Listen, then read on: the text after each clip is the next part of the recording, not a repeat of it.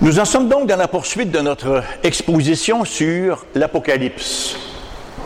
Et nous allons lire aujourd'hui les versets 1 à 8 du chapitre 6. Apocalypse, chapitre 6, versets 1 à 8. Je voulais partir de la Genève 1979, malgré que j'aime bien la 1910 aussi. Je regardai qu'à l'agneau ouvrit un des 7 sceaux, et j'entendis l'un des 4 êtres vivants qui disait, comme d'une voix de tonnerre, « Viens !» Je regardai, et voici parut un cheval blanc. Celui qui le montait avait un arc, une couronne lui fut donnée, et il partit en vainqueur, et pour vaincre. Quand il ouvrit le second sceau, j'entendis le second être vivant qui disait « Viens !» Et il sortit un autre cheval, roux. Celui qui le montait reçut le pouvoir d'enlever la paix de la terre, afin que les hommes s'égorgent les uns les autres, et une grande épée lui fut donnée. Quand il ouvrit le troisième sceau, j'entendis le troisième être vivant qui disait « Viens !» Je regardai et voici, parut un cheval noir. Celui qui le montait tenait une balance dans sa main, et j'entendis au milieu des 4 êtres vivants une voix qui disait « Une mesure de blé pour un denier, et 3 mesures d'orge pour un denier, mais ne fais point de mal à l'huile et au vin. » Quand il ouvrit le 4e sceau, j'entendis la voix du 4e être vivant qui disait « Viens !» Je regardai et voici parut un cheval d'une couleur verdâtre. Celui qui le montait se nommait la mort, et le séjour des morts l'accompagnait. Le pouvoir leur fut donné sur le quart de la terre pour faire périr les hommes par l'épée, par la famine, par la mortalité et par les bêtes sauvages de la terre. Que le Seigneur puisse bénir cette parole sainte et sacrée à nos cœurs aujourd'hui. Est-ce que c'est normal que les lumières soient éteintes? OK, on est mieux de rester dans l'obscurité, de rien voir, mais est-ce que ça dégageait autant de chaleur que cela? Non, c'est parce que je ne vois pas mon texte. Oui, non, c'est pas un caprice là, de vieillard.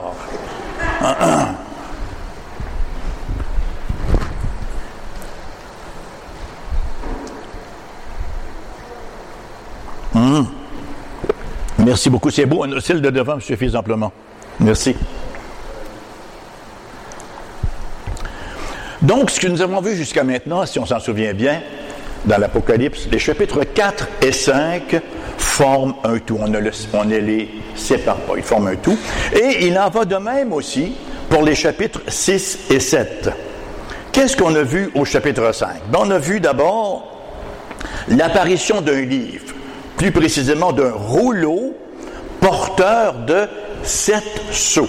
Et notre curiosité a été bien sûr interpellée. Au chapitre 6, nous entamons cet après-midi, donc au verset 1 à 8, nous entamons ou nous sommes témoins de l'ouverture des 4 premiers sceaux, ce qu'on appelle communément les 4 chevaux de l'Apocalypse. Et la première question qui nous vient à l'esprit, bien sûr, en quoi concernent ces sceaux-là? Qu'est-ce qu'ils nous révèlent? Qu'est-ce qu'ils nous racontent, ces sceaux-là? Que personne ne pouvait ouvrir, sinon l'agneau qui s'est donné lui-même pour nous. Qu'est-ce qu'il nous raconte? Qu'est-ce qu'il nous révèle? Et au fur et à mesure qu'il s'ouvre, nous avons la réponse. Quelle est la réponse? Quel est le contenu de ces sceaux-là? La réponse est très simple. En un seul mot, trouble. Plus de trouble et encore plus de trouble. Alors, plus les sceaux s'ouvrent, plus nous sommes dans le trouble.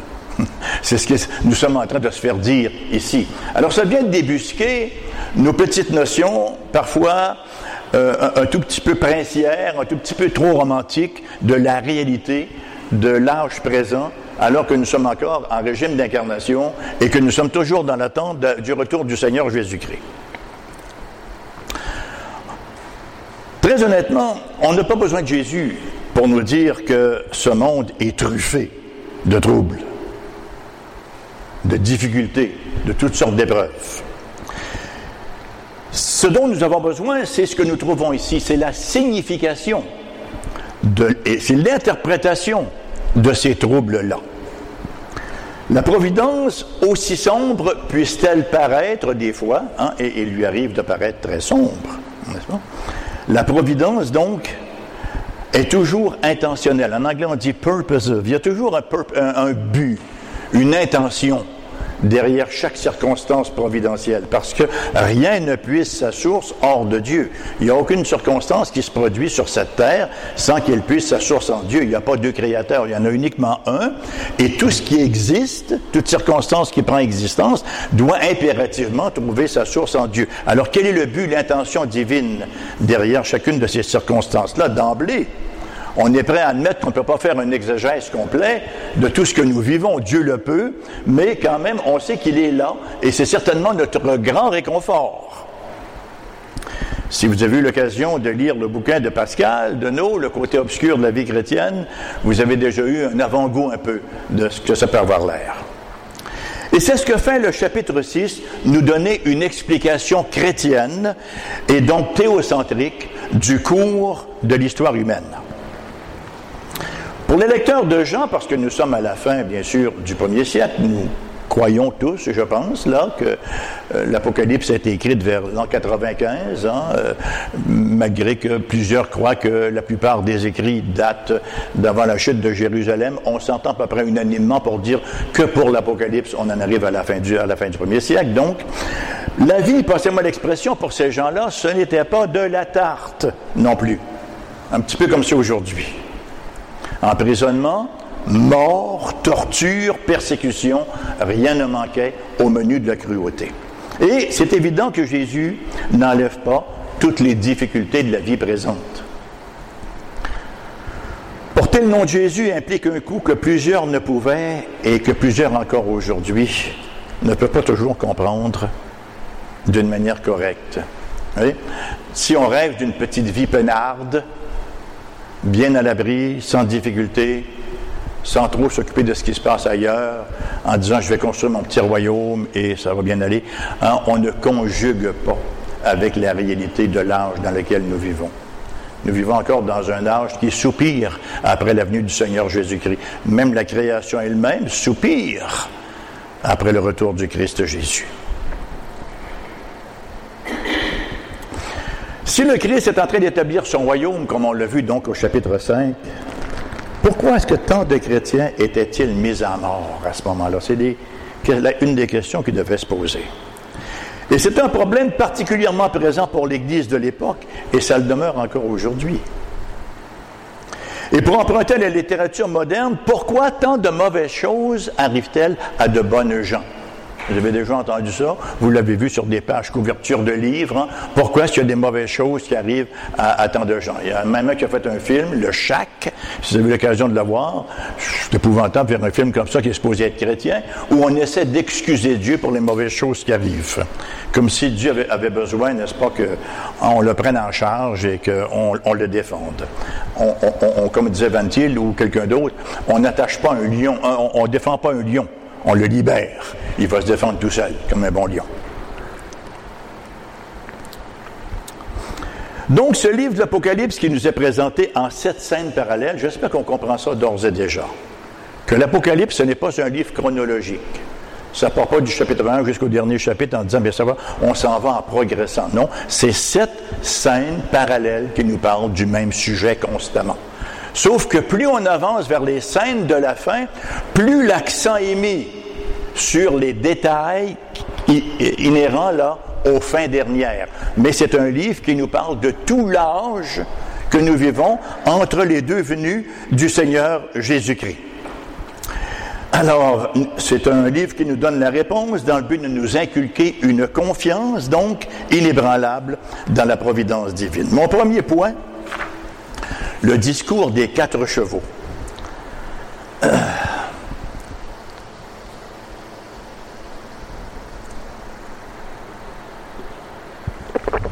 Le verset 1 n'est pas comme celui du chapitre 6. « J'ai regardé, quand l'agneau ouvrit un des 7 sceaux, Et j'entendis l'un des 4 êtres vivants qui disait comme d'une voix de tonnerre, « Viens !» Il faut noter ici, d'entrée de scène, quand on lit ce verset-là, qu'il n'y a pas de rupture entre la fin du chapitre 6, ou la fin du chapitre 5, dis-je bien, et le début du chapitre 6. C'est simplement une continuation. Il faut se rappeler que notre versification n'existait pas à l'époque. Ce sont les traducteurs qui ont mis des chapitres et des versets, mais c'était tout d'un bout à l'époque. Alors, il n'y a aucune rupture ici, comme on le voit. On voit tous ces gens-là en adoration au chapitre 5, et voilà, le chapitre 6 arrive avec ses catastrophes, mais l'adoration n'a pas cessé pour autant. On met fin à l'adoration, maintenant on change de business, on s'en va dans l'épreuve. Pas du tout. C'est la simple continuation de ce que nous avons vu au chapitre 5. L'agneau règne dans les cieux et en même temps, il y a désordre, il y a chaos sur la terre. L'agneau est présenté à Jean comme l'interprète de l'histoire, comme Seigneur au-dessus du désordre et du mal, qui ne lui échappe pas. Il ne fait pas que régner dans les cieux, il règne parfaitement sur le désordre et sur le mal. C'est donc un discours de préparation que nous avons ici. Une préparation pour une vie dans un monde sombre et difficile entre la première et la deuxième venue du Seigneur Jésus. Parce que c'est lui que nous attendons dans la perspective du jugement et de la délivrance, n'est-ce pas? Ce discours des 4 chevaux se doit d'être compris comme le reste de l'Écriture sainte, c'est-à-dire à partir de l'analogie de la foi. Il n'y a rien qui nous est révélé ici qui ne nous a pas été dit préalablement. On n'a aucune nouveauté ici. Ce n'est pas le journal, un nouveau journal avec des nouvelles. Non, tout ce qui nous est dit ici, on l'avait déjà vu, même dans l'Ancien Testament. Alors, il n'y a rien qui nous est dit qui représente une nouveauté. On peut lire, entre autres, dans Zacharie, chapitre 6, versets 1 à 8, on voit 4 chevaux, là encore, qui sont vraisemblablement les mêmes 4 chevaux que nous retrouvons ici dans l'Apocalypse. Et ces 4 chevaux-là, dans Zacharie 6, que font-ils? Ils patrouillent les 4 coins de la terre pour Dieu. Et le prophète de décrire ces chevaux-là, qui patrouillent la terre, comme étant attelés, où il y a 4 chariots qui sont attelés sur ces chevaux-là, dont les couleurs correspondent effectivement à celles que nous avons ici dans Apocalypse chapitre 6, et c'est vraisemblablement ce qui a inspiré cet écrit-là à Jean, qui vont aux 4 coins de la terre pour imposer la volonté de Dieu à qui? À ses ennemis. Dans ce lien avec la prédication de Zacharie, ou ce lien donc avec la prédication de Zacharie, suggère que ces chevaux de l'Apocalypse ont pour rôle d'infliger un jugement, un châtiment sur le monde en rébellion contre Dieu. Et l'Église elle-même encore dans le monde, ne manquera pas d'être touchée par ces fléaux-là. Ça nous donne déjà un indice important sur notre rapport avec l'Apocalypse, le genre d'interprétation qu'on doit y donner. Parce que souvent on a reçu un évangile un peu maternisant, là, où on dit, si tu viens au Seigneur, tu n'auras plus de difficultés. Et ce que tu lis dans l'Apocalypse, c'est pas pour nous autres, ça c'est pour les autres. Nous, on va être enlevés avant parce que Jésus nous aime. Comme si aimer, c'est d'épargner la correction, c'est d'épargner les éléments de croissance, et c'est d'épargner d'avoir part à ce qui se passe sur cette terre. Donc, ça ne signifie aucunement qu'il n'y aura pas de douleur et de persécution, mais que tout cela concourra ultimement à notre bien. Alors, la persécution, les tortures, les difficultés, nos difficultés intérieures, nos propres difficultés intérieures, nos difficultés financières, nos difficultés psychologiques, nos difficultés matrimoniales, et mettez encore, tout cela est inclus dans ce que nous vivons, dans l'œuvre, si vous me passez l'expression, de ces 4 chevaux-là. Mais notez que, pour les croyants, ça ne les détruira pas. Lorsque Dieu envoie ses jugements sur la terre, ce n'est jamais pour la destruction des croyants.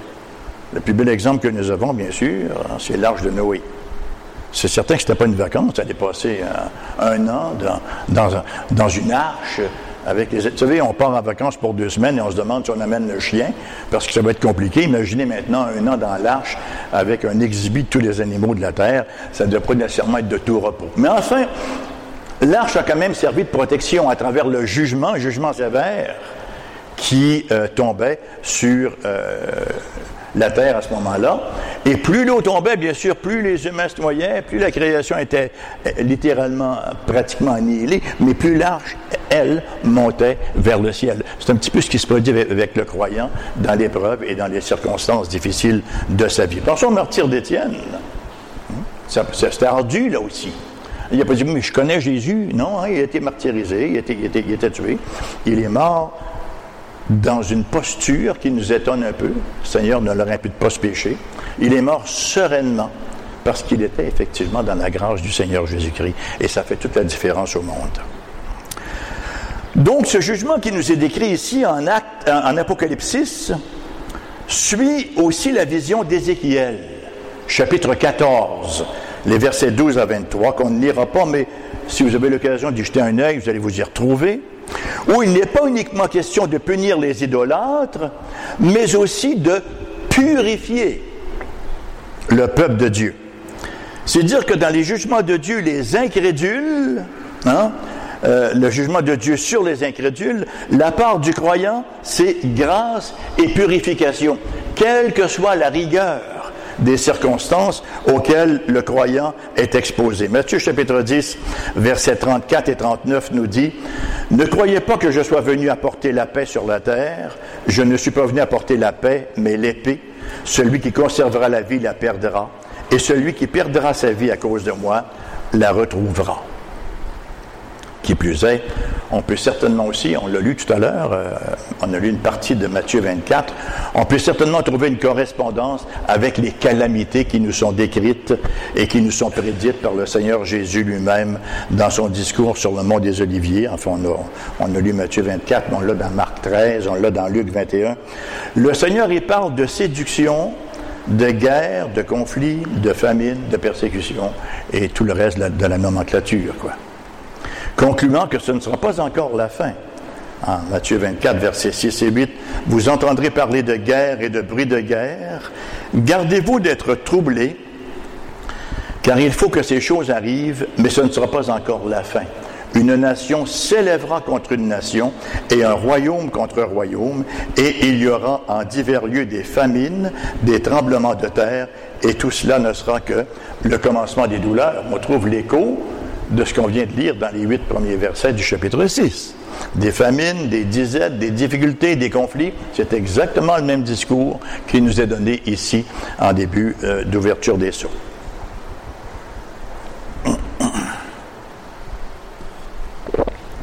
Je crois que ça nous aide grandement à comprendre le déroulement du récit d'Apocalypse 6. Le tout s'est mis en branle dès le début de l'ère chrétienne, à l'époque de l'Empire romain, et va se poursuivre donc jusqu'à son terme, c'est-à-dire jusqu'au retour du Seigneur Jésus-Christ. Le point le plus important de cette vision des 4 chevaux demeure celui-ci, la souveraineté du Christ sur la tribulation de la terre, sur la terre. On peut manquer de noter que ces 4 chevaux-là ne sont équipés que de ce qui leur a été donné. Ils ne vont pas au-delà de cela. Ça nous rappelle quelque chose d'autre, hein? Lorsque Dieu mandate Satan là, pour aller rendre une petite visite à Job, hein? Tu peux aller jusqu'à un certain point, mais tu ne dépasses pas cela. C'est rassurant de savoir que le Dieu qui nous a rachetés, auquel nous appartenons, qui tient nos vies et qui les dirige, a cette force restreignante que personne ne peut trépasser, que personne ne peut transgresser. Donc, ils ne peuvent donner que ce qu'ils ont reçu, bien sûr. Ça peut nous sembler un peu étrange que les 4 premiers sceaux révèlent 4 chevaux, mais il faut se rappeler l'époque. On se rappellera qu'en herméneutique, nous avons un gouffre à combler. On a d'abord un gouffre linguistique. Hein? L'Ancien Testament a été écrit en hébreu, un petit peu en araméen, le Nouveau Testament en grec. On a un gouffre géographique. On ne vit pas dans la terre promise ou de l'époque. Hein, il y a tout un gouffre culturel. Alors, il faut se rappeler cela également. Et ça vaut pour les 4 chevaux. On n'y est plus associé aux chevaux pour la guerre, comme l'étaient les lecteurs de Jean de l'époque. Donc, ils ne peuvent donner que ce qui leur a été donné. Le cheval blanc se voit donner une couronne, nous est-il dit au verset 2. Le cheval roux se va donner le pouvoir d'enlever la paix, et il lui fut donné une épée. Verset 4. Le cheval noir se voit responsable de la famine, alors que le cheval verdâtre reçut autorité pour détruire le quart des habitants de la terre au verset 8. On va détailler ça un petit peu plus tantôt. Dans chaque cas, c'est la volonté du Christ qui prévaut. Rappelons-nous que c'est toujours un de ces séraphins-là qui dit « Viens ». Ces chevaux ne peuvent faire que ce qui leur a été assigné par le plan divin. Il faut toujours garder à l'esprit qu'aucune circonstance, comme je le disais tout à l'heure, ne peut trouver sa source, ne peut naître hors de Dieu. Il est la cause première, utilisant des causes secondes, de sorte qu'on le sait, à partir de notre théologie, Dieu n'est jamais l'auteur du péché. Et ça m'amène à mon deuxième point, l'œuvre de ces chevaux-là.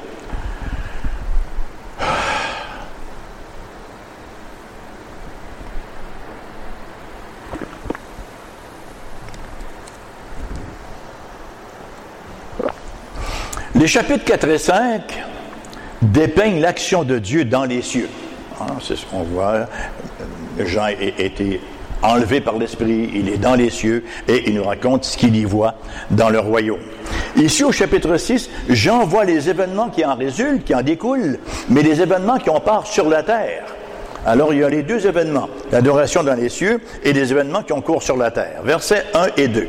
« Je regardai quand l'agneau ouvrit un des 7 sceaux, et j'entendis l'un des 4 êtres vivants qui disait, comme d'une voix de tonnerre, « Viens !» Je regardai, et voici parut un cheval blanc. Celui qui le montait avait un arc, une couronne lui fut donnée, et il partit en vainqueur pour vaincre. Si nous étions dans une petite étude en famille, je vous demanderais qu'est-ce que vous pensez, qui est ce cheval blanc-là et celui qui le monte? Parce qu'en fait, les commentateurs ne s'entendent pas là-dessus. Il n'y a pas unanimité chez les commentateurs quant à l'identité de ce chevalier-là. Il y a 3 possibilités. On ne commencera pas à en faire une étude exhaustive.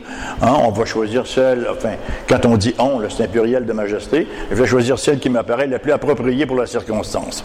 Donc, il y a 3 candidats possibles. Premièrement, Christ avec l'Évangile dans le monde, qui s'avance.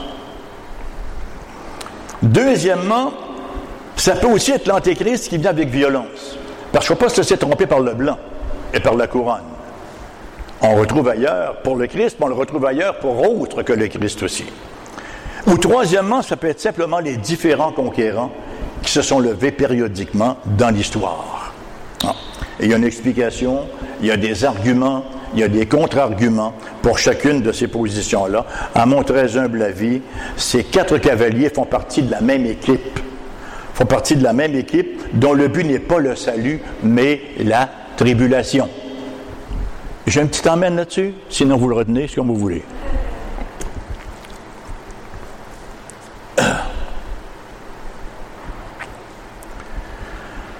D'où ma sympathie donc pour la 3e interprétation, les différents conquérants qui se sont levés périodiquement dans l'histoire.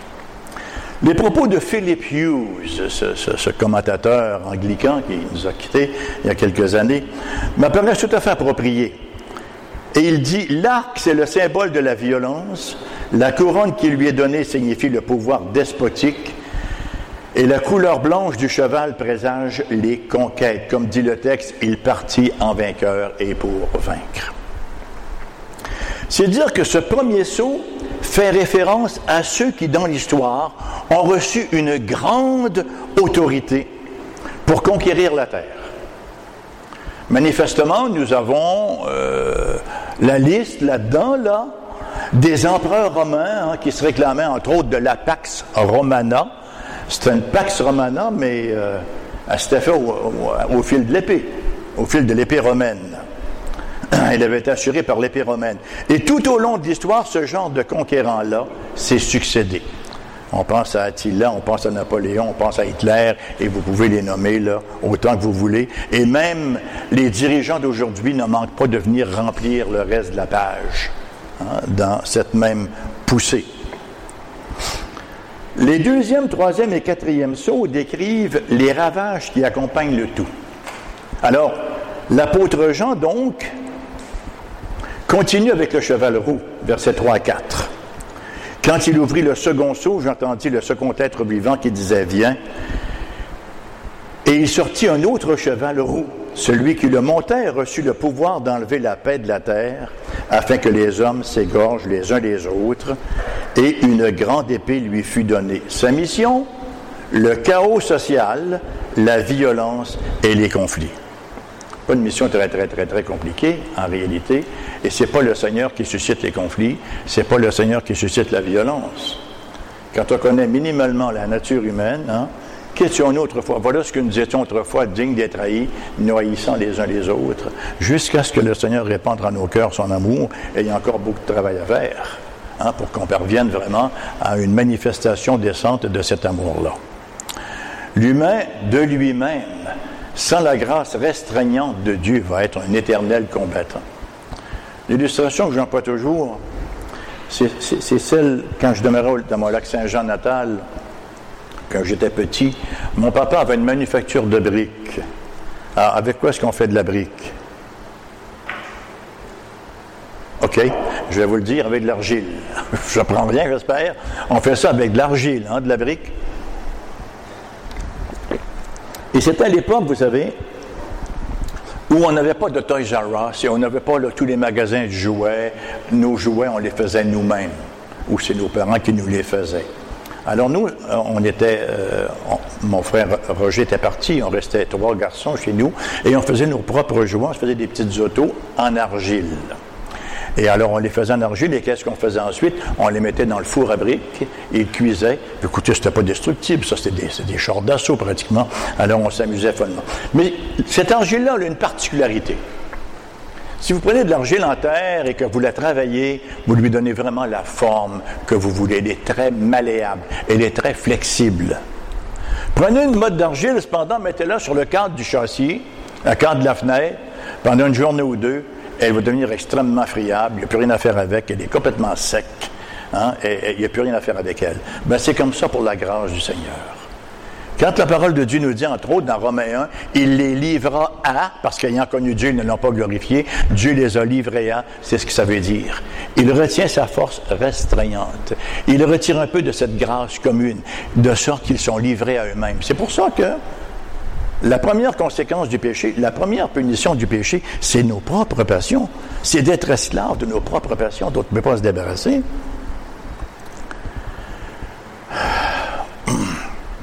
Donc, voilà ce qui s'est produit avec ce cheval-là. Et les raisons du conflit dans le monde, ce n'est rien d'autre que la haine humaine, pécheresse, comme l'explique Jacques, le demi-frère de Jésus. Jacques, chapitre 4, versets 1 et 2. D'où viennent les luttes et d'où viennent les querelles parmi vous? Ben, on le sait tous, c'est toujours la faute de l'autre, c'est la faute de nos parents, c'est la faute de la famille, c'est la faute de la société, mais c'est jamais notre faute à nous. Est-ce que c'est ça que Jacques 4 nous dit? Non, pas exactement. D'où viennent les luttes et d'où viennent les querelles parmi vous? N'est-ce pas de vos passions qui combattent dans vos membres?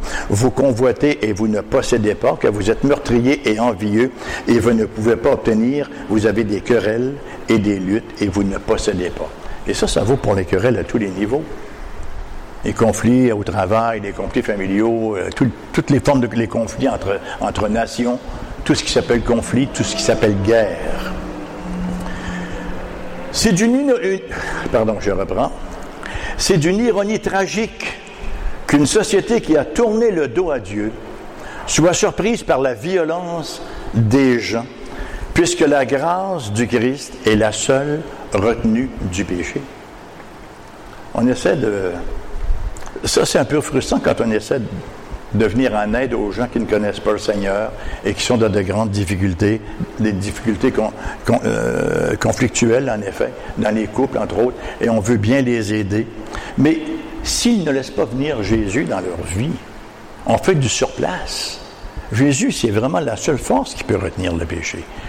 Il y a des gens, bien sûr, qui ne sont pas convertis et qui forment des couples qui ne s'entretuent pas, mais c'est davantage une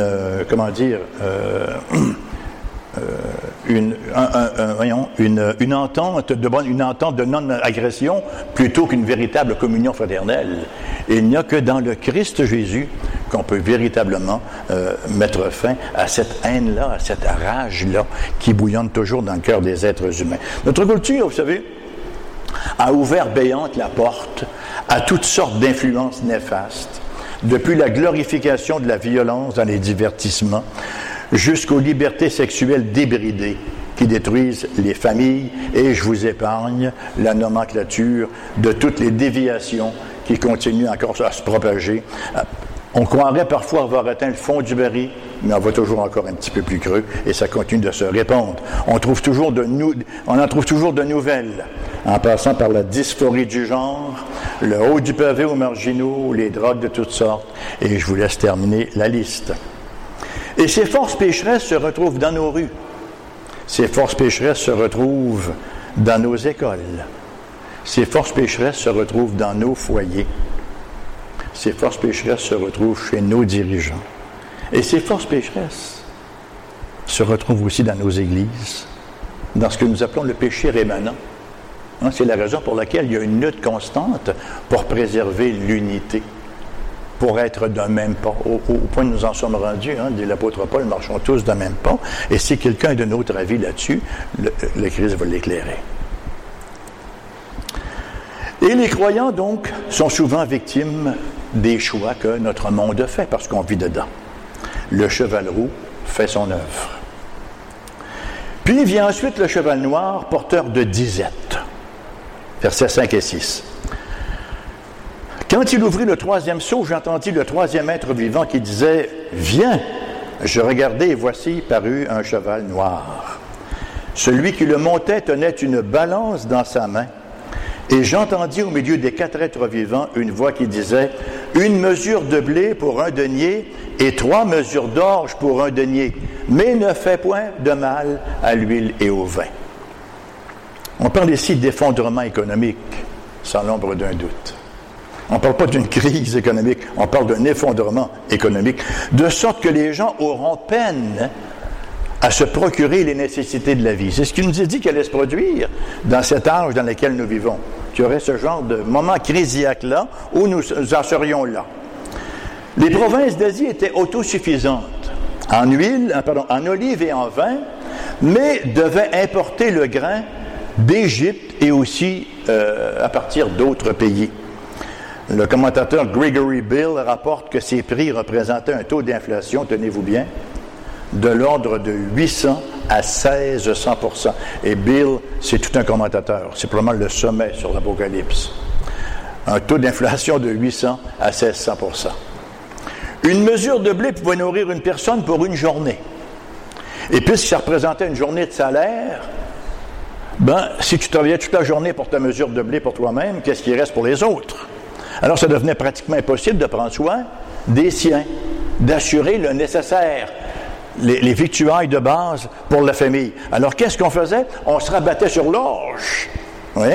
On se rabattait sur l'orge qui était beaucoup moins nourrissant et généralement réservé aux animaux, de sorte qu'on ne faisait que survivre. On se plaint. Aujourd'hui, on trouve que les prix augmentent. Vous l'avez peut-être noté, les prix augmentent sérieusement. Les tablettes sont de plus en plus vides. Vous l'avez probablement noté aussi. Le coût de l'habitation n'est plus abordable, etc. Le cheval noir est à l'œuvre dans cet âge du Christ. Restaient bien sûr les plus riches qui préservaient leur luxe, au verset 6. Mais ne fais point de mal à l'huile et au vin. Voilà. Les chrétiens ont souffert pendant les crises économiques, particulièrement quand leur loyauté au Christ les mettait en porte-à-faux avec leur employeur et avec les gouvernements.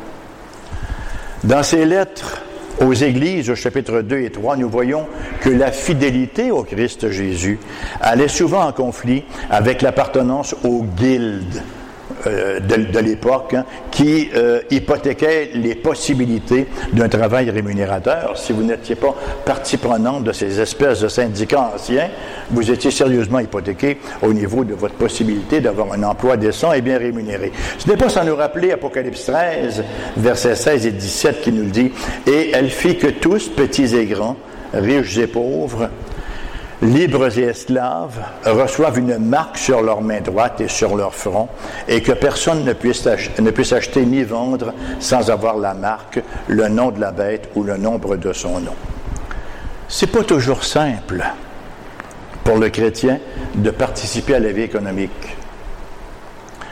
On s'est souvent posé la question, est-ce qu'un chrétien peut aller en politique? Hein? C'est pas simple non plus. Et ça n'a jamais été simple. Il ne faut pas penser que c'est plus corrompu aujourd'hui que ça l'était à l'époque d'Hérode ou de qui que ce soit d'autre dans l'histoire de l'humanité. Hein? Bien sûr qu'un chrétien peut aller en politique, mais c'est extrêmement difficile, ça prend énormément de discernement. On prend Daniel avec Nebuchadnezzar à Babylone, vous savez. Hein? Je trouve que c'est un beau modèle, parfois, à regarder et à suivre, pour ne pas être des espèces de fondamentalistes déconnectés, puis ne pas non plus être des espèces de libéraux qui ouvront béantes les écluses à la licence. Hein? Et c'est particulièrement pertinent pour l'Amérique d'aujourd'hui, avec toutes les pressions du LGBTQ puis les autres lettres qu'on y ajoute à chaque semaine, là. Toutes les pressions de la promotion du woke sur les entreprises au risque de se voir boycotter. C'est fort un boycott. Et surtout maintenant avec les médias sociaux, les boycotteurs, pas seulement l'expression, ont vraiment un bel outil. Hein, ils entrent en communication facilement avec eux et on peut vous zigouiller une entreprise en un rien de temps, vous savez. Alors, c'est pas sans toucher non plus les chrétiens individuellement et les familles alors qu'on leur enlève de plus en plus leurs droits parentaux. Ceux qui ont des enfants sont bien conscients. Fut un temps où on pouvait éduquer nos enfants, j'ai presque envie de dire de manière biblique. Aujourd'hui, il faut y aller avec beaucoup de restrictions. Hein? Ils n'ont même plus de permis. En tout cas, on n'embarquera pas là-dedans. Finalement, se pointe le 4e cheval au verset 8.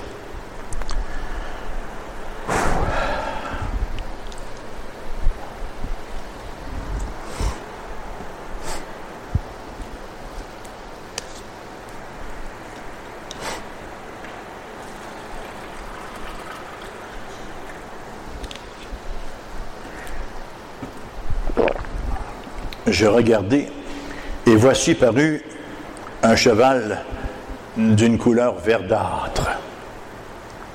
Celui qui le montait se nommait la mort, et le séjour des morts l'accompagnait. Le pouvoir leur fut donné sur le quart de la terre pour faire périr les hommes par l'épée, par la famine, par la mortalité et par les bêtes sauvages de la terre. Verdâtre. Ça nous en dit long déjà, hein? C'est pas toujours rassurant. Un visage verdâtre. En fait, c'est une bonne traduction, c'est le mot chloros qui veut dire qui a donné en français, le mot chloros qui a donné en français chlore et chlorophylle. Ça nous en dit un peu sur la définition du mot chloros. Alors, les 4 êtres vivants qui, au chapitre 5, verset 9, chantent les louanges du Christ, sont donc ces mêmes chérubins qui appellent ici les chevaux du jugement. Et ces malheurs seront continuellement sur la terre. Ce pas des choses à venir, c'est des choses qui ont déjà eu cours et qui continueront d'avoir cours. Ces malheurs seront continuellement sur la terre tout au long du présent âge, jusqu'au retour du Seigneur Jésus-Christ. Concernant la posture des croyants dans tout cela, qui, comme les incrédules, jusqu'à un certain point ont peur à ces fléaux, Bill encore d'écrire, Christ se sert des forces des agents mauvais de ce monde pour exécuter ses desseins de sanctification et de jugement pour l'avancement de son règne. Sanctification des croyants, jugement des incroyants. Et c'est clair, entre autres, dans la venue du dernier cheval qui se nommait mort et séjour des morts, Jésus de dire, chapitre 1, verset 18, « Je tiens les clés de la mort et du séjour des morts. » Maintenant, une fois qu'on a un peu, je pense, éclairci ce qu'il en est, comment est-ce qu'on doit réagir à cela?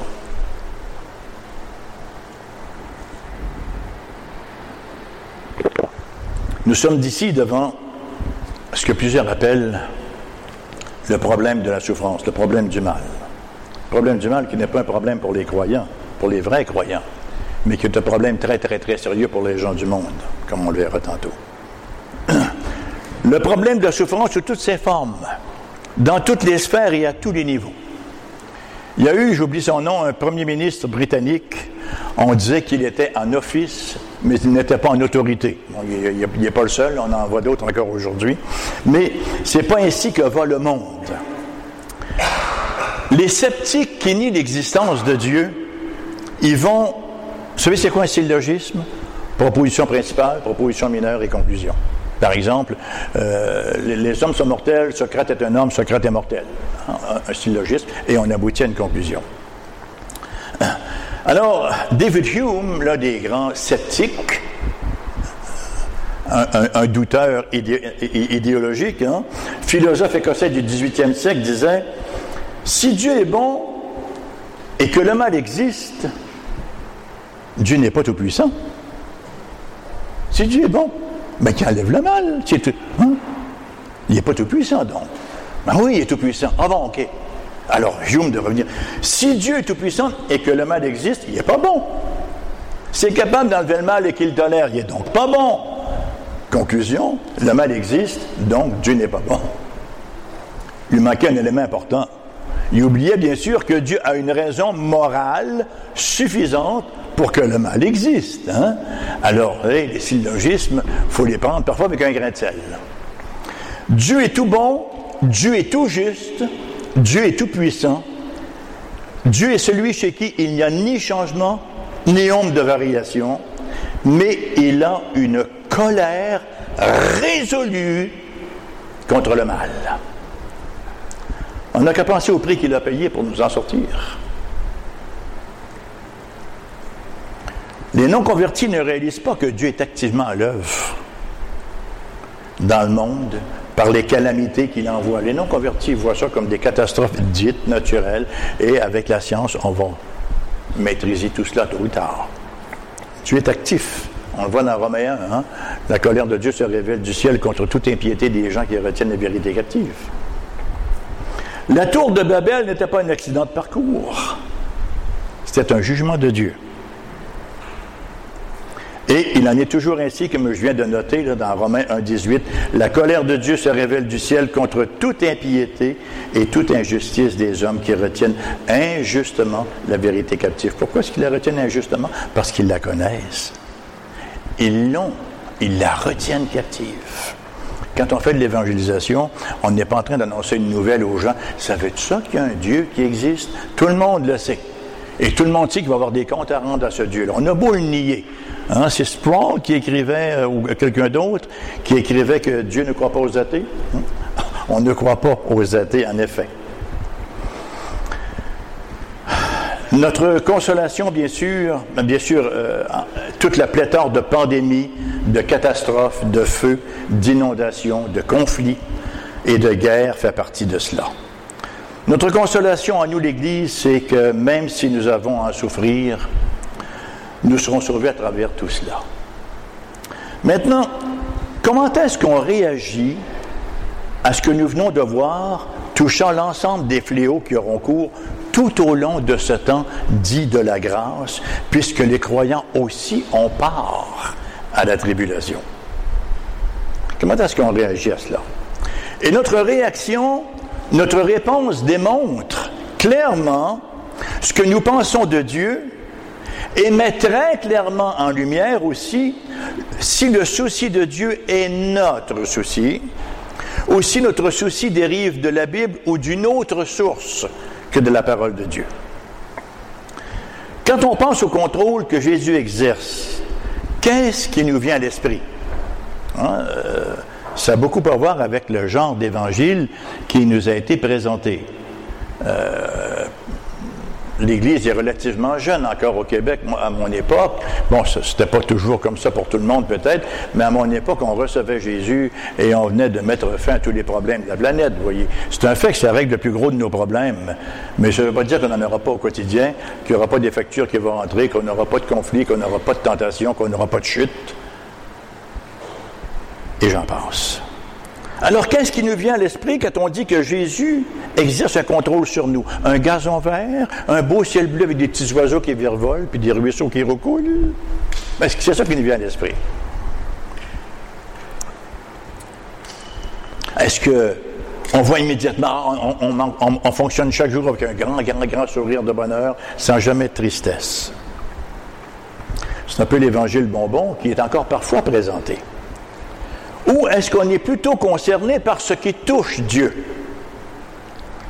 Lorsqu'on est offensé par quelqu'un, est-ce en raison de l'offense faite à Dieu ou en raison de l'offense qui est faite à notre petite personne? En d'autres mots,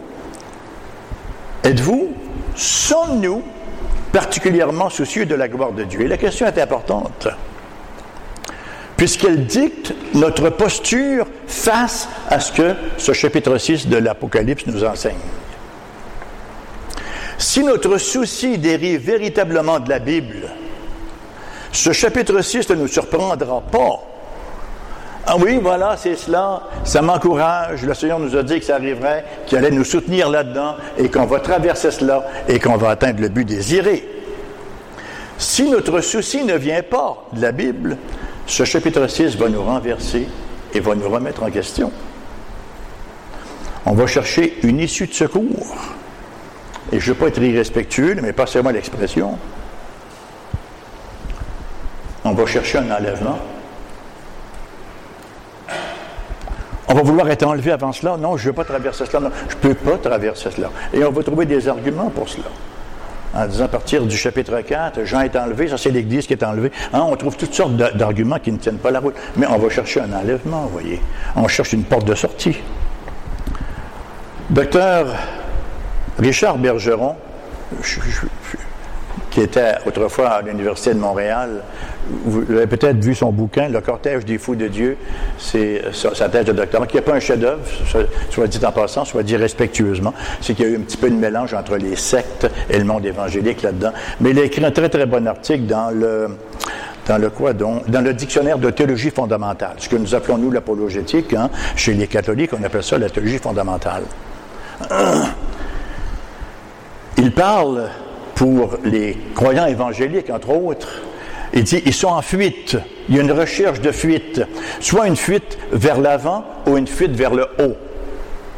Enfin, j'ai trouvé que son discours était bien parce que on peut, lorsqu'on devient chrétien, avoir un désir de fuir la réalité.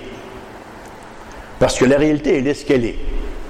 Elle nous regarde dans les yeux, elle n'a aucune honte, elle n'a pas froid aux yeux, la réalité. Et parfois, elle a un regard sévère. Alors, il peut y avoir une recherche de fuite. « Oh, c'est pas grave, Jésus revient, je vais t'enlever. » Une fuite vers l'avant. Ou une fuite vers le haut. Jésus m'a dit, l'illuminisme, la parole ne nous suffit pas, il nous faut une nouvelle révélation. Oui? La réalité d'un vrai chrétien, c'est de faire confiance à la vraie parole de Dieu, à laquelle on n'ajoute rien et on ne retranche rien. Et la réalité, on l'a dans ce chapitre 6-là. Et je ne sais pas s'il fait votre affaire, moi en tout cas, il fait grandement la mienne. On vit au quotidien, le Seigneur nous tire toujours d'embarras, même quand parfois c'est un peu long, et même quand parfois c'est douloureux, et que ça laisse quelques cicatrices. Ça nous transforme, ça nous rend un peu plus ressemblants à la personne glorieuse et majestueuse du Seigneur Jésus-Christ. Si notre souci s'harmonise avec celui de Dieu, alors nous serons concernés par sa gloire. Et si nous sommes informés par la Bible, nous saurons que Dieu est juste et qu'il tient parole. S'il a créé le monde pour sa gloire et s'il promet de châtier ceux qui ne le glorifient pas comme Dieu, il le fera au-delà de tout doute. Les perdus rendront des comptes et les justes recevront la délivrance finale. Dieu sera glorifié dans sa justice.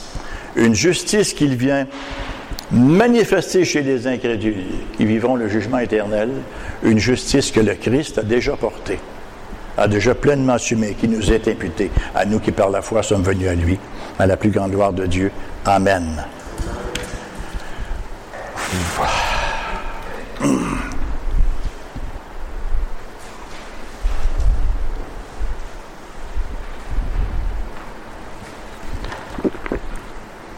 Je sais qu'il y a un chant là. Mais vu que c'est la communion tout à l'heure, j'aimerais vous faire une lecture. La lecture d'un texte réconfortant, un texte par excellence, un texte que l'on connaît et qu'on a toujours grand plaisir à réentendre, qui se trouve dans l'Épître aux Romains, la cathédrale de la foi chrétienne, disait Luther. Romains chapitre 8, versets 29 à 39. Romains 8, versets 28 à 39, pardon.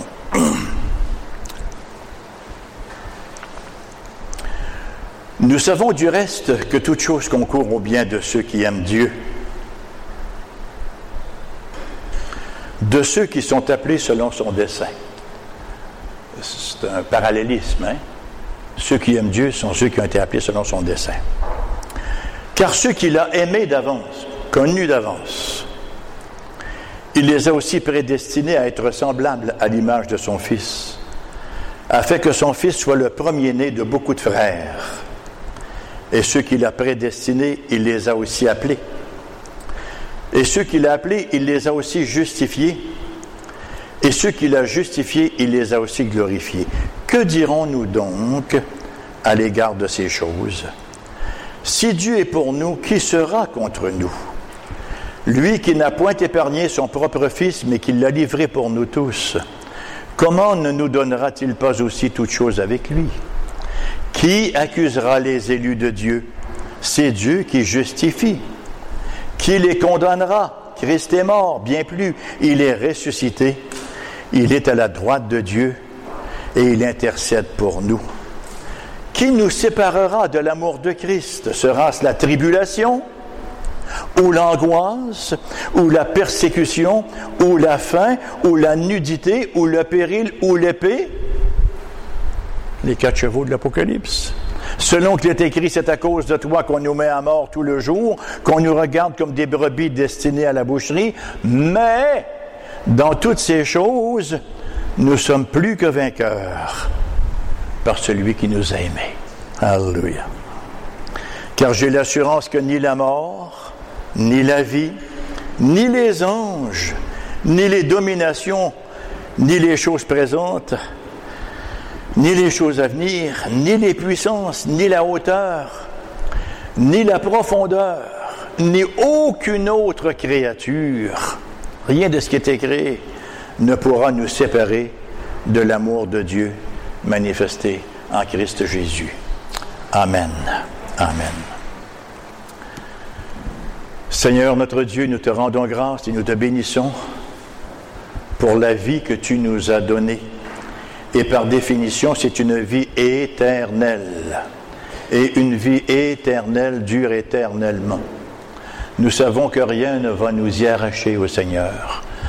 Nous savons que tu vas nous rendre au but désiré, malgré tout ce qu'on voit autour, malgré les éclosions de péchés qui se multiplient, malgré les lobbying mondains au Seigneur et antichrist qu'on voit s'élever chaque jour et qui prennent de plus en plus le terrain, nous avons cette assurance que tu vas nous mener au port désiré. Cependant, ô Dieu, nous nous laissons rappeler que nous avons besoin également de nous assumer.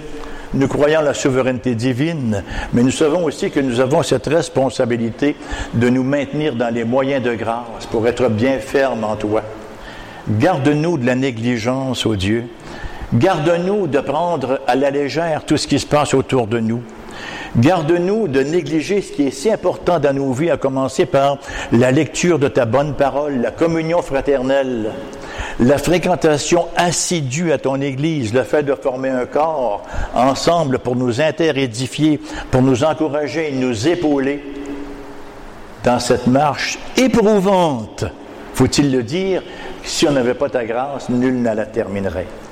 Mais nous marchons avec joie et nous marchons, Seigneur, de manière conviviale avec nos frères et nos sœurs, parce qu'on sait qu'on se dirige vers la cité céleste et que c'est toi qui nous y conduis. Alors maintenant qu'on va s'approcher de la table sainte, rappelle-nous que ça aussi c'est un moyen de grâce. Extrêmement important d'y participer à ce moyen de grâce-là et de réaliser ce qui s'y produit. Nous sommes en train, ô Dieu, de prendre un repas avec toi. Tu es présent dans les moyens de grâce. On n'est pas dans toutes ces discussions dans certains milieux de croire que le vin et le pain deviennent physiquement le corps du Christ ou de la pensée luthérienne ou quoi que ce soit. Mais on sait que tu es spirituellement présent d'une manière particulière dans les moyens de grâce. Bien sûr que tu es omniprésent. Mais dans les moyens de grâce, dans la communion, entre autres, dans la prédication de ta parole, dans la communion des saints, dans la prière, tu es présent d'une manière particulière. Donne-nous de réaliser cela et qu'on puisse te rencontrer alors qu'on s'approche maintenant sur ton invitation de ta table infiniment sainte en Christ Jésus. Amen.